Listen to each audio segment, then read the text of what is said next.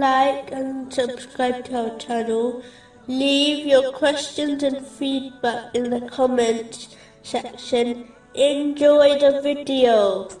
Moving on to chapter 69, verse 21. So he will be in a pleasant life.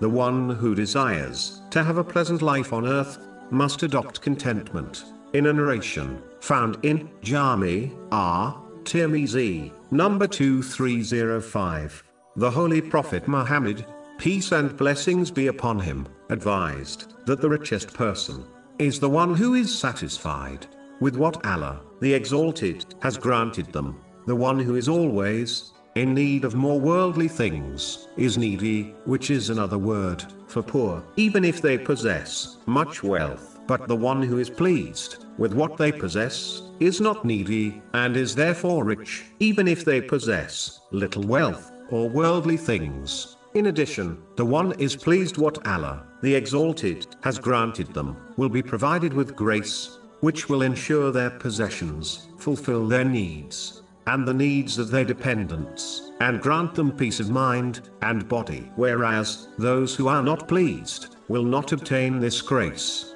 which will cause them to feel as if their possessions are not enough to fulfill their needs and the needs of their dependents. This will prevent them from obtaining peace of mind and body. This includes being satisfied what Allah, the Exalted, has chosen for them, namely, destiny. A Muslim should firmly believe Allah, the Exalted, always chooses what's best for his servant, even if they do not observe the wisdom behind the choice. If a Muslim concentrates on obeying Allah, the Exalted, in every situation, such patience in times of difficulty, and gratitude in times of ease, they will be provided peace of mind